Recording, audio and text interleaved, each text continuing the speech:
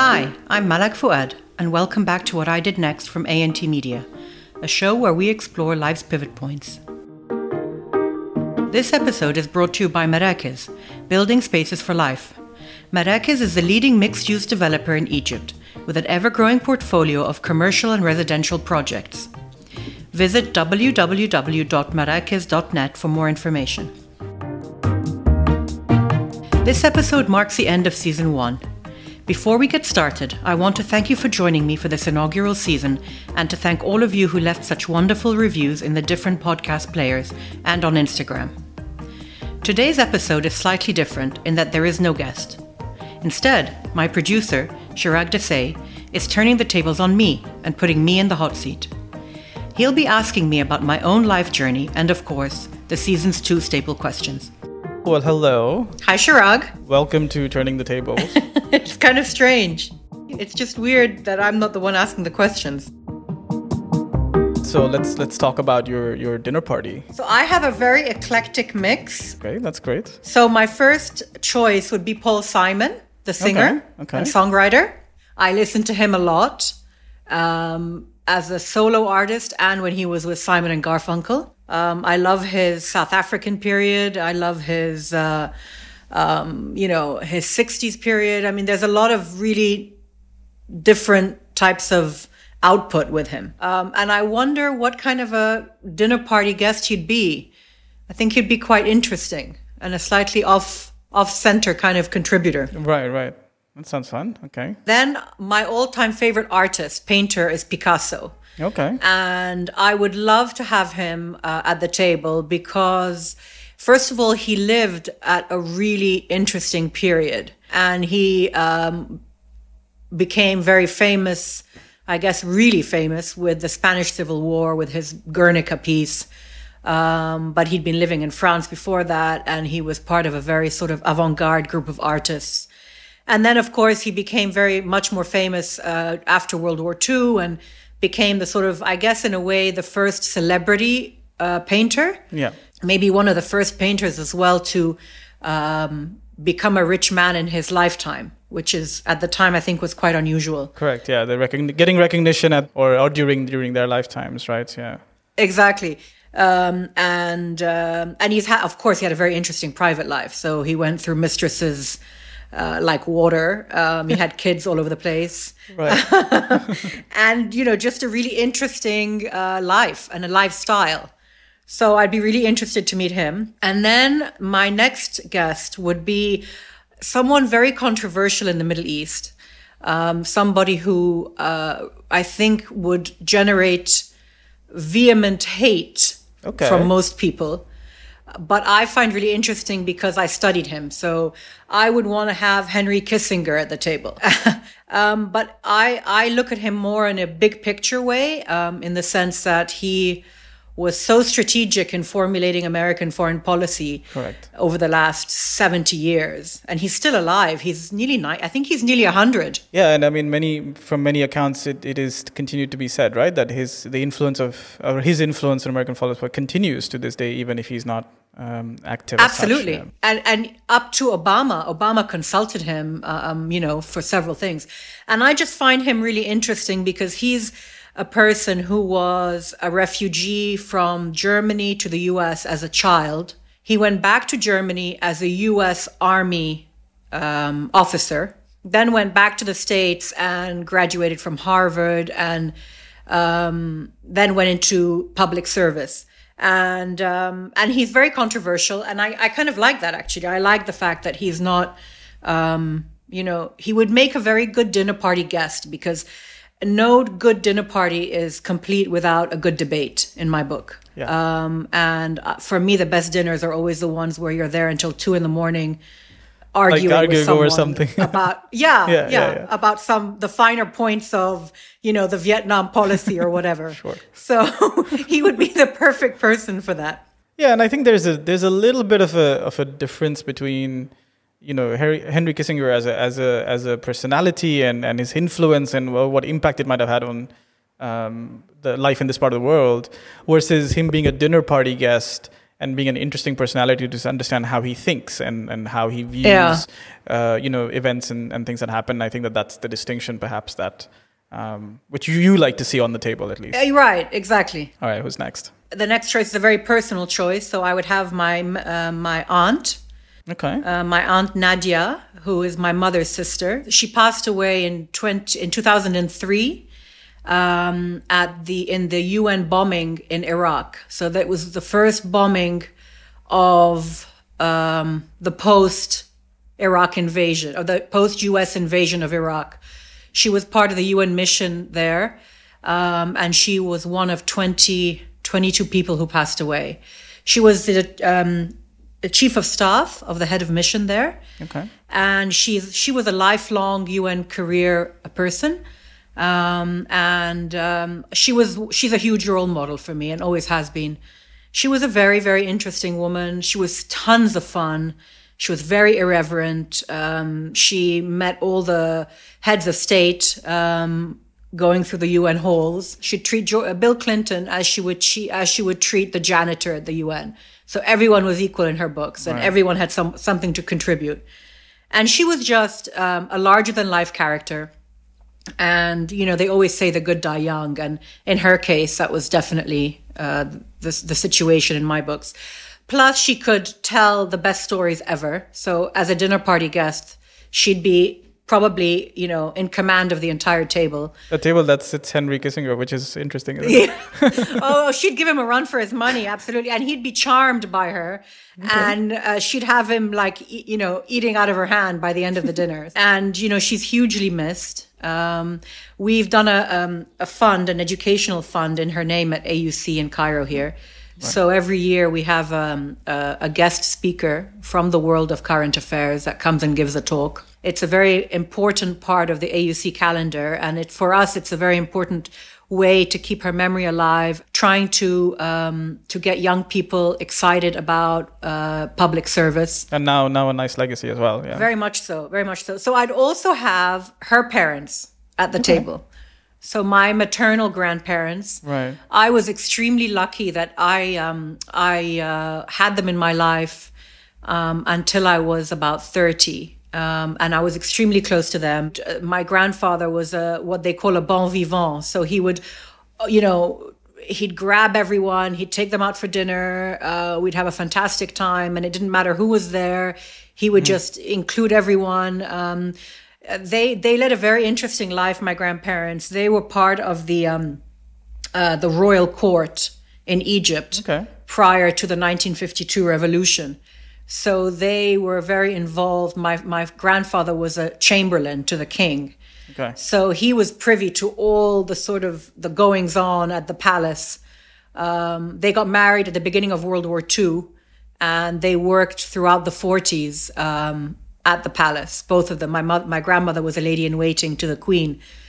So they have this perspective, and, whenever I was around them, I'd always try and get stories out of them. And to their credit, they took those stories to the grave. Really? Okay. Yeah, they never divulged. They didn't gossip. They didn't want to talk about what happened there, but they knew everything. And then after the revolution of 52, my grandfather particularly was very avant-garde in his thinking. So he, having been of the old Ancien Regime, if you like, felt that there was not much of a future for his children in Egypt at the time. So in the 60s, he encouraged all his children, his 3 children, to leave Egypt and make their lives abroad. And it was quite unusual for a man of my grandfather's generation to say, you know what, you guys need to leave. You can't. Right. There's nothing here for you. And even though they did that, we remained a very, very close-knit family, even though everyone was all over the place. And that's a testament to both my grandfather and my grandmother, that they nurtured that family dynamic. Well, so it's really interesting, right? Because especially when you talk about your grandparents, because I think one of the things that I've been thinking about, because we keep listening to the dinner party question from different guests. Yeah. But if like the same thing, like if someone would ask me, like I would be like, can I go like 2 or 3 generations up in my family and pick someone from there? Someone that I don't have an overlap with because I couldn't. And just really understand what that time was like, of course. And hearing the different perspectives from different generations, I think, is priceless, you know? Yeah, I think and I think this is something I think I've come around to in the last few years, but I think we disproportionately discredit, which is a terrible use of phrase, but the previous generations in kind of them like being like, oh, they were really traditional and we're modern now. And oh, they were X and we are Y now. They may not have driven cars, and that's fine. Or they may not have had phones, and that's fine. But a lot of them were very open in their thinking. They were massive thinkers in those years. Their ideas of philosophy and people and societies and stuff actually were very deep. It wasn't superficial at all. I also think that's a sign of age, Chirag. You're showing probably. Your age. No, probably. If you were in your early 20s or even earlier, you'd be like, no, I have nothing to learn from them. Of course. No, 100%. You know, I'm with you on that. With time, you kind of begin to appreciate it, you know? Okay, well, we're quickly going to move on from here before we start delving into my age, aren't we? I have a quick follow-up before we move on, though. I'm curious. When you were building your list today, how much of, not so much the guests themselves, but the way they put their tables together, like did that factor in when you were thinking about like, oh yeah, like I should think about the music and I should think about the light and the intensity? Yeah, that's a really great question. Actually, what surprised me when we had originally formulated the question when we were beginning season 1 was that what the guests were hung up about was the fact that the guests didn't match each other. They had to make a good dinner table. Exactly. Yeah. When I was framing the original question, I just thought, who do I want to talk to? I wasn't thinking, oh, well, so-and-so like so-and-so, like you would in a normal dinner party. Right. And so I found that a couple of the people were a bit preoccupied with that, but on the whole, for me, and I think for most of the guests on the show, they just put a list of people they wanted to meet, or a lot of them put family members as well, Chirag, if you remember. Yeah. So that did influence me, actually. The Steve Jobs speech, which is something that you've referenced many times, talks about connecting the dots, and that became a baseline for you. You know, as someone that is very interested in talking to people, I'm talking about myself here as well, but I know it applies to you too. It's very interesting to kind of like pick out these certain things as opposed to just say like, okay, start here. Where were you born, and what did you do next? You know, I think clearly. I mean, we'll go into this in a bit, but I've had some major pivots in my life, and I think that obviously subconsciously played a big part in this. The Steve Jobs speech I had listened to many, many years ago, and I absolutely adored it, and it did remain with me, and it made me think. Yes, one thing does lead to another, whether you are conscious of it or not. Right. So I think it was a combination of things just coming together. I think I was very lucky as well in that this process for this particular podcast started last August. Right. That's when we began fleshing this out as an idea. And so I had the luxury, or I gave myself the luxury of time. You and I were back and forth a lot from August all the way through to November, really like devising what this should be. And obviously you have a lot of experience in doing this, and you asked some very important questions. And, we went through a process of elimination and drilling down on certain ideas. And, it was a really useful way to create this. So let's talk about your pivot points. Let's start with the first one. So I'm somebody who I'm fully Egyptian, but I've only been living in Egypt for the last 19 years.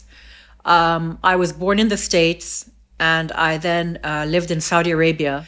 So my first pivot came at the age of 12 when I went to boarding school. And I moved to England, and it was actually one of the best things that could have ever happened to me, because at the time, of course, I was miserable. I spent 3 months, crying myself to sleep. But right after that, I made my best friends. And it was extremely formative because not only was the concept of boarding school, it suited me. It's not for everybody, but it suited me and it suited my character. I think that those years between 12 and 17 are you're like a sponge. You take in everything around you. Absolutely. Very formative. So that was a major pivot for me. And I'd always been coming back and forth to Egypt all my life because I had a lot of family here. And after university, so during university, I did a lot of internships. As I mentioned earlier, I interned at the UN in New York for two summers. And then I also interned at Condé Nast, which is the holding company for a lot of the big glossy magazines like Vogue and Vanity Fair and so on. Condé Nast Traveler. And exactly. And I loved that world. I liked journalism. But I realized that for me, I wanted to do something a bit more serious in terms of the content. After university, I decided to come to Egypt almost like a gap year and see what living here would be like. And so I moved here and I worked at the Ahram newspaper. And I loved the job, but unfortunately, I didn't like living in Cairo at all. So I went back to the UK and eventually found work as a journalist there. And then I found myself becoming a little bit pigeonholed into this sort of fluffy writing features that were of not real interest. And I was working at the time at the Daily Mail newspaper, which is extremely cutthroat, but not at all the kind of work I wanted to do. I actually left journalism completely and worked for a media consulting company that was an American company. Right. And at the time, we did a lot of work with the internet industry, which was just kind of booming at the time. Yeah. This is like 99. Right. So that was kind of fun. But then the industry went bust, right? So there was a crash, the dot-com crash, and the U.S. company closed down our office because we were the international arm of it. Right, that goes first, yeah. And here again is my next major pivot. I found myself at a loss. What should I do? And I decided I would take an extended break. And I decided, okay, I'm going to go to Cairo. And I remember very clearly September 11 was a turning point because I remember thinking the whole world is going to change now. And there's going to be a reconfiguration and a recalibration of how we are perceived. And yet I'm an American citizen, having grown up in the UK, but I still felt that there was this shift that was going to happen. Okay. And I made the decision that even though it was a subconscious thing, I had a return ticket in my drawer, and the date on the ticket was 20th of January 2002. Yeah. And I found the ticket the following summer, which now you know me a little bit, Chirag. I'm a very organized person. Right. And I don't make these kind of mistakes. Right. The ticket would not have just been sitting there. I can that's completely just, see that. That's just, exactly. Yeah, that's totally. just, that doesn't happen in my book, And I just completely forgot about it. So there you have it. So I guess it was meant to be. You mentioned initially the first time when you came to Cairo and you tried to work there and you didn't enjoy the environment and you didn't really enjoy it. What changed this time? I think first of all, I had a lot of friends in Cairo at the time. Right. Which always I got a job fairly quickly that I was enjoying. Okay. And he'll be very glad to hear this. I met my husband. So who you have met as well. Right. So he'll be very happy to hear that he was very much part of that pivot. Interesting. Okay. Yeah, I can see that. I mean, that makes sense. And I know I did it too with my life, is you discredit the ability of the social circle. And that includes relationships and family and everything else. But the more people that I tend to see, actually tend to have that pull and tend to have those ties. And in fact, those ties make or break where they live eventually. I think, people like you and me, you've got family in India, you're always going to have a pull to where you're originally from. And I think that's that's a good thing, I mean, it adds layers to your character, So now I'm based in Egypt. I've been here 19 years. So you never left after that pivot, basically? No, I never left. I'm not going to lie. It hasn't all been hunky-dory. Of course. There have been a lot of highs and a lot of lows. But it's home now. My parents are now here as well. Okay. I have a family. This is it. The revolution was a major, major factor, though, in changing my kind of perspective on the country. But that's another conversation. I don't want to really go into that. I'm sure we could do a couple of episodes probably. Yeah, we could do a show on that. So my next pivot is not a nice pivot. So I have two beautiful boys. When the second one was born, I was 7 weeks later. I was diagnosed with cancer. it's obviously a while ago now. It's 14 years and I'm in remission and I'm fine. But, I was 34 at the time. And, obviously I was sick while I was pregnant and I didn't realize. Right. And it's an extremely strange thing for a healthy pregnant woman to suddenly have a baby and then be diagnosed 7 weeks later. I had Hodgkin's lymphoma. Okay. And I was lucky that I had the baby in the UK. And I then went into a 6-month chemotherapy course. And, I was lucky enough that the entire family moved with me. And, but it probably was the hardest thing I've ever had to do in my life. And I don't think anything else after this will ever feel as challenging or as hard. Yeah, and I was going to say, actually, like you're probably one of those massive pivot points in anyone's life, and then especially in a mother's life, I think, the euphoria of having a child, like, is not something you could even consider or enjoy or experience really well, right? If that was the case. It was hard. I mean, it was very difficult. And luckily, my son Taimur is probably the most gregarious and outgoing and happy boy. But, and then following from that, so, after something like that, you kind of, come back to what you think is normal life. And everyone kind of just expects you to get on with things and, oh, well, you're back now. You're fine now. Okay, let's go back to normal. And actually, no, there's no such thing as back to normal. It changes you in such fundamental ways that you're really never the same. I was extremely carefree beforehand. And now I then became very fearful about lots of things. I worried about the children incessantly, and I feared for them and all of that kind of thing. Of course, now with time, that recedes, becomes less magnified.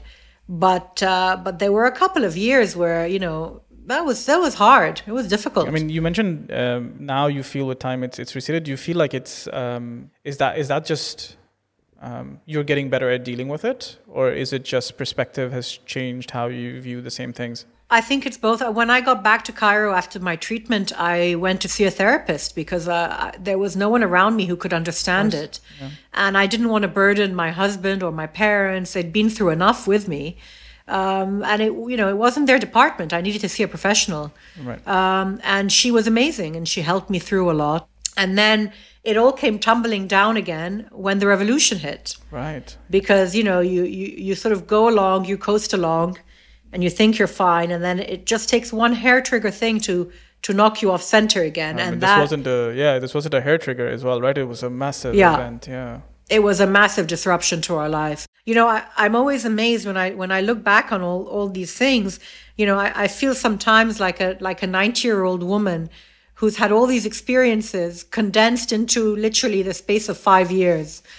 And it's when I think of it in that way, I feel very old. But then I also think, you know what? The mind is so resilient and we forget, and, you forget pain and you just get on with it. You can't let it get to you, because if you do, you'll never get out of bed in the morning. As a mother to those 2 young boys, that was never an option. Yeah, you have to be present, right? You cannot. Yeah. So there you are. Wow, that's we're getting to really unpack. That's a biggie. Yeah, that's a big one. Yeah, that's a big one. Since then, in my mind, you can almost look at sort of 2 major achievements: the Masters, and now launching all of this. And we'll talk about that in a few minutes. But how much do you feel like that path was kind of getting set in as you were coming out of that? I think what ended up happening was I actually tried to force things and I wasn't ready for them at a much earlier phase. So I was juggling at one point the babies, my recovery, and I thought it would be a good idea to open my own consultancy firm. Because why wouldn't you? Yeah, why wouldn't you? Yeah, exactly. At the time, I felt it was important because I felt I needed something for myself. But looking back, I think it was too soon. And then I had this hiatus of a year or so. And I remember my husband saying to me, if you don't do something, I mean, you can't just sit around. you're going to go nuts and you're going to drive me nuts. Right. So I thought, okay, he's right. I do have to do something. And I wasn't quite sure yet what direction I wanted to go in. And so I turned my thinking towards going back to college. And so I enrolled at AUC, and I did a master's in global affairs. And I did it part-time, so it took me 3.5 years. But it was amazing. It was a great experience. And the idea of going twice a week in the evenings to class, meeting professors, meeting students, something that was just for me, and timing-wise, I could control it. As you mentioned, in a way, it kind of reactivated you almost. Exactly. And put you back in the places you wanted to be. Exactly. It did, very much so. And then my last few months of the degree, I had wanted to start a podcast earlier, and it had been in my mind for a while I was doing my studies. But I knew I couldn't juggle both. Well, when did you complete your master's? Was it in 2020, right? And 2020, you started in 2017, basically. Exactly. Roughly. So I'm gonna tell you something that's really almost like a very interesting thing, right? Because 3 of your pivot years are 2001, 2007, and 2017. Okay. Yeah, and in 2001 was when I left the UAE for the first time when I went to the US. Yeah. In 2007, against my will, I came back to Dubai. So that's one of my pivot points, by the way. And in 2017 is when I started all this. That's so funny, Chirag. Yeah, it's literally the same year. We mirrored each other, yeah. Yeah. We were going through shifts at the same time, which I think is just because... That's interesting. Yeah, when you mentioned the second year, I was kind of like, okay, that's a little bit of a coincidence, but we're going to move on. Yeah. And then that's why I clarified when you said yeah. I was kind of like, wait, so 3 years ago was 2017. 2017 that's is so when funny. when I made the really the actual move to be like, no, that's it. I'm going to start a podcast company, even if it's going to take a little while. That is funny. How about that? We'll have to coordinate our next pivots for Chirag, you and I. Let's do it. Yeah, this time let's do it with a little bit of planning, right? Yeah, exactly. Okay, so let's get into the other question, which is, of course, we want to talk about sort of the inspirational sort of books and movies, but I want to add a twist to that, which is podcasts, because I think we should find out what kind of podcasts you like, and maybe. Of course. I have an inkling of what the movie might be, and I think listeners may also. But let's ask you about the movie first. Actually, really, you have an inkling? I have 3 movies. Can I talk about 3 movies? I was gonna say of course you can. Then I'm like, well, it's your show. Of course you can do whatever you want. So actually, one of my films and one of my books is the same. Okay. So it's Age of Innocence by Edith Wharton. She's was an American writer who wrote in the early 1900s, and it was turned into a film with Daniel Day-Lewis, Michelle Pfeiffer, and Winona Ryder. But the most amazing thing for me about the film, the book is incredible. She writes beautifully, but the film was directed by someone who is better known for gangster flicks. So it was directed by Martin Scorsese. And apparently he did it because he wanted his father to know that he could direct a thing of beauty as opposed to a thing of violence. Wow, okay. That's really interesting. I did not know that. Yeah, and he did it so wonderfully that you'd never guess that it was him if you had only ever seen his other work before. Correct, of course, yeah. And then I think the one you're thinking of is The Godfather. Absolutely. Because I've mentioned it in many interviews. Exactly. So the trilogy, I like all 3. And I know that the third one gets panned a lot, but I do like all 3. And so that's Francis Ford Coppola, who directed that. My third film, if you allow me, is the first film by his daughter. Okay. Sophia. Yeah. Which is Lost in Translation. That is, for me, one of my all-time favorites, and has now made me want to go to Japan. I'm dying to visit Japan, and it's primarily because of that film. Yeah, it's just so ethereal and so of another time and space almost. So those are my movies. But I would like to mention a TV show, which for people who know me is almost more important than these, which is The West Wing. Oh, really? I'm almost not surprised now, but you know. Yeah, exactly. So The West Wing, I watched it religiously when it came out. Of the show, yeah. Are you? It was my COVID watch. Yeah, well, I actually rewatched it last year. It was honestly, to watch that show in 2020 was its own kind of eye-opener for me. Aaron Sorkin can go up and down, but I think the way he writes dialogue is absolutely brilliant. Yeah. Like there's no I love question, him. Right? So for me, even the Newsroom I love the Newsroom. kind of went in a lot of different directions eventually, and it's fine. But that first season and the first few episodes, because I know that he would have written the dialogue for most of those. Yeah. All the walking and talking style. He's brilliant. And you see his imprint all over it and the way it's written. But it's of course it goes more than that. It's all the relationships, it's all the diplomacy, it's all of it, which almost like is kind of one of those history repeat itself kind of feelings when you watch it. And then when I was watching in 2020, that was my realization. That the funny thing is, because I read a lot of biographies by ex-Obama staffers. Yeah. And a lot of them modeled themselves on the West Wing the characters of the West Wing. Okay. Which is very disturbing when you think about it. Which is all, this is that, what was it? It's that art imitates life imitates art kind of thing, right? Exactly. And that is not a Jed happy Bartlett thought. is the president we all want, Yeah, I think it's a great show. We've done the movie, the TV. We've hit one book. Let's go further. I have another fiction book, but it's very similar to the other one, which is Henry James, Portrait of a Lady. It's a similar genre.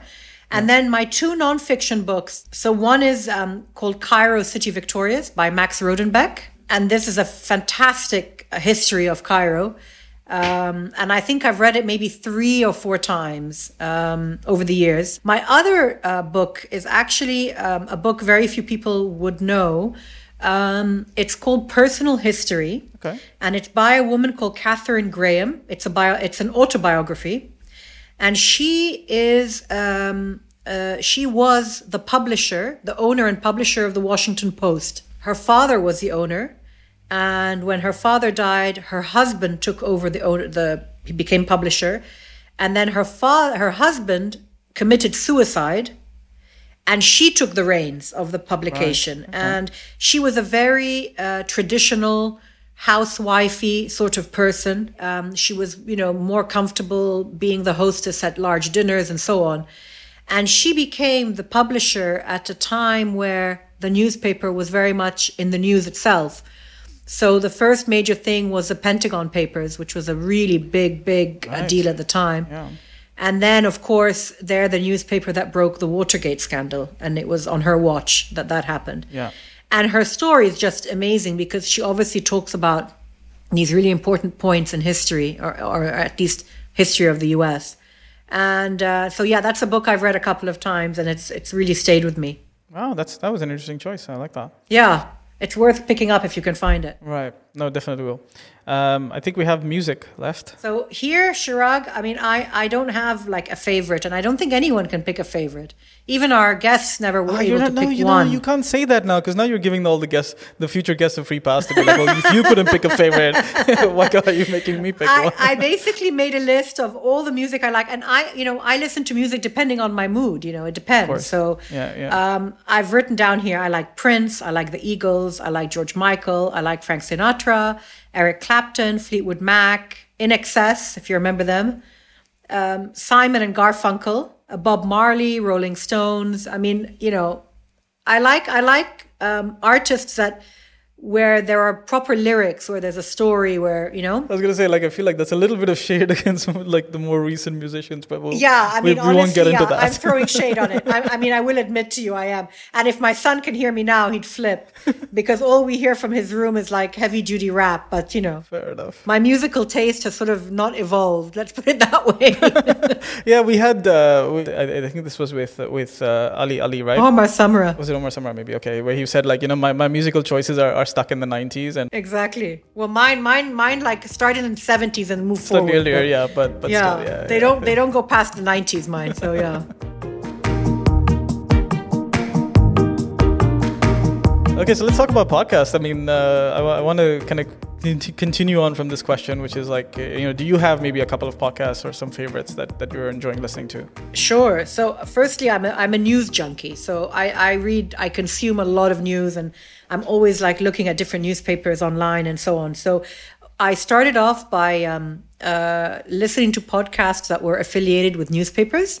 Okay. And I still do to a large extent. So I listen to The Guardian. I listen to The Times has a good one. Obviously, the New York Times as well. Yeah. And then I love, there's a company called Intelligence Squared. They run debates. And they do them. They used to do them in person in the UK before the pandemic, and they also have one, a US version. Then there's one called Talking Politics, which is done in affiliation with the London Review of Books. It's hosted by a guy called David Runciman, who's a professor at Oxford or Cambridge, I forget which one, and he's absolutely brilliant. These are, podcasts for me are always about where am I listening to it. His podcasts I'll listen to if I'm going for a long walk, for example. Then I love history, so I listen to a lot of history podcasts. There's a couple in the BBC group. So there's one called In Our Time, and then there is History Hits. There's a few of them. My only concern with the history podcasts that I've found, they're very Western centric. Yes. I like the Axe Files. We spoke about this show, I remember, in the beginning. Yeah. Yeah. He's an he was the campaign manager for Obama, I think, in the first campaign. Yeah. And then he worked at the White House with him. And then I like the New Yorker podcasts. But I find also they're a little bit, they're almost becoming a bit of a caricature of what a left liberal should be talking about, and it's almost, you can almost predict what they're going to say. You've literally given us the quote of the episode, I think, there, but anyway.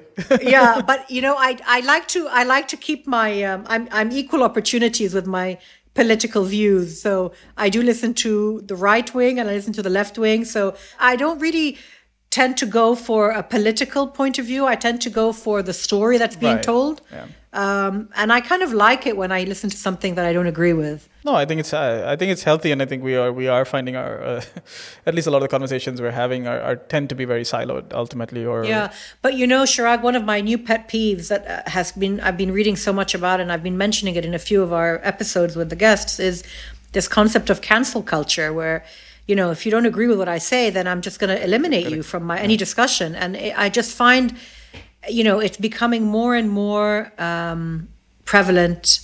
In the US, in the UK, it's just become an easy way out. I think people just and more so after last year, people feel like they don't have the bandwidth for anything, and then that unfortunately is being translated to now I don't have the bandwidth to actually debate you somehow.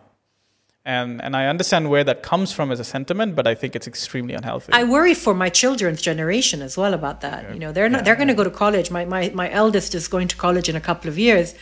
And he's going to get to college and he's going to be confronted by people who just don't know how to communicate with each other. Correct. And, they're like, don't talk to me about that. I will not discuss that with you. Or Correct. This whole snowflake generation thing is really freaky. So I want to kind of close out, like just talking a little bit about sort of what you're doing next. Let's talk a little bit about A&T Media and kind of what you've been thinking about and what you're thinking towards. So you mentioned A&T Media. So A&T Media is sort of like my overall holding or umbrella company, whereby I'm hoping to launch other podcasts, as you know, of different varieties, different subjects. But the one thing they all have in common is that they would be podcasts that are geared to Middle Easterners or people in the region. So that's the ethos running through the entire concept. The different podcasts that I'm thinking of launching, I don't really want to go into right now because I'm still working on we're still working their through directions. Those ideas. Yeah, exactly. But they're very different to the current one. I think for now that's pretty much all I'll say, and just sort of say watch this space or keep listening kind of thing, I think one of the ideas, and I know it drives you too, is sort of when you're talking about the Middle East and stuff, is bringing that perspective to the table, providing that insight, shining that light on things that are happening here that are not just politically relevant, but just generally relevant society-wise and otherwise, right? I mean, when you look at what season 1 of What I Did Next was, yes, it was in some ways a way to establish, what you wanted to do and starting a podcast. And that's why we said, we'll pick up one, we'll kind of run through it through the season and see where we go from there.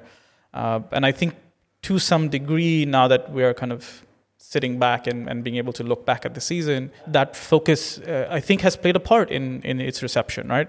Of course, we had incredible guests who shared incredible aspects about their lives, that some of which that they haven't openly shared elsewhere. In some cases, they didn't get into that kind of detail, or whatever be the reason. But I think they're all incredible people, of course.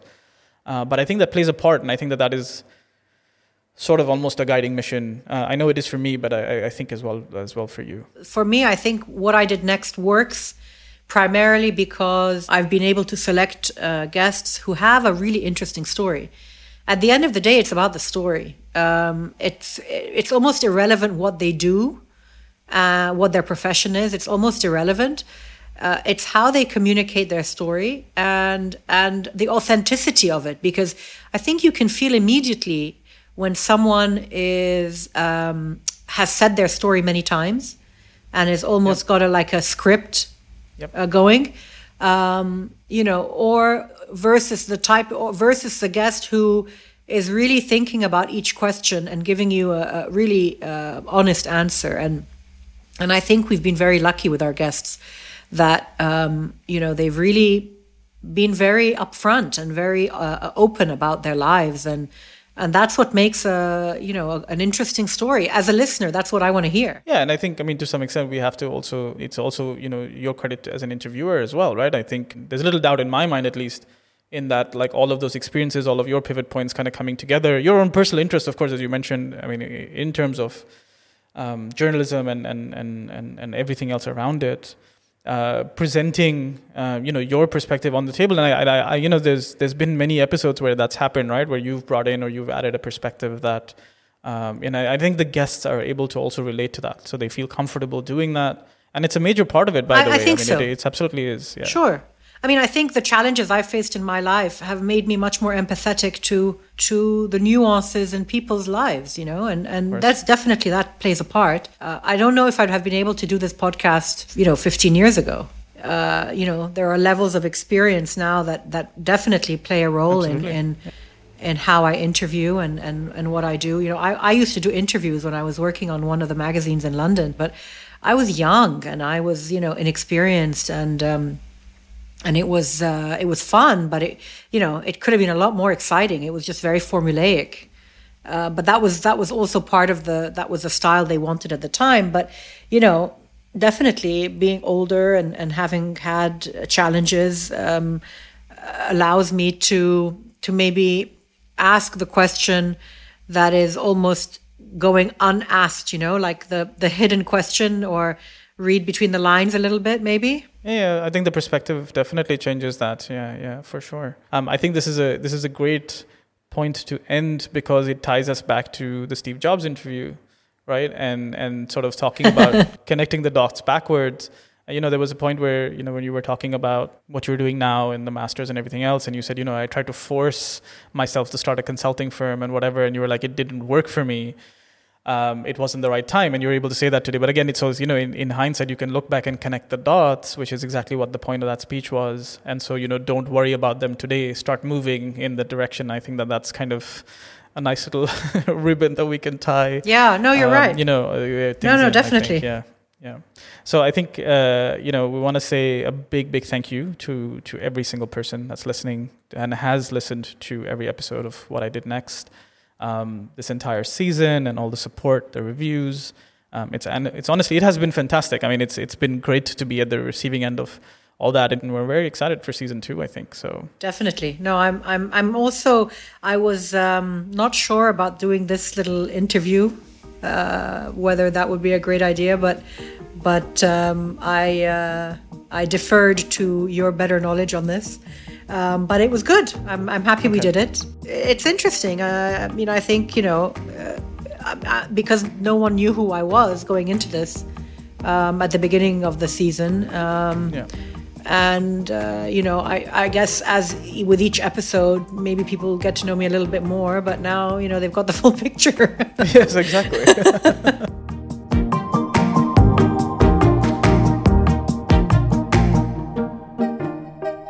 In closing, I just want to let you know that a great season 2 is already in the works. There's an amazing lineup of guests coming your way in a couple of months' time. I'm delighted that I'll be welcoming people from across the Middle East, as well as across a variety of industries and sectors. Each person has an incredible story, and each one shows us how pivots and shifts in their lives have allowed them to connect the dots. While we're on hiatus, please stay tuned to our Instagram page, where you'll get bonus material and funny outtakes from Season 1 and news on what's coming next. Thank you for joining us on this episode of What I Did Next, brought to you by A&T Media with me, Malak Fouad, and co-produced by Chirag Desai. I look forward to welcoming you back in a couple of months' time.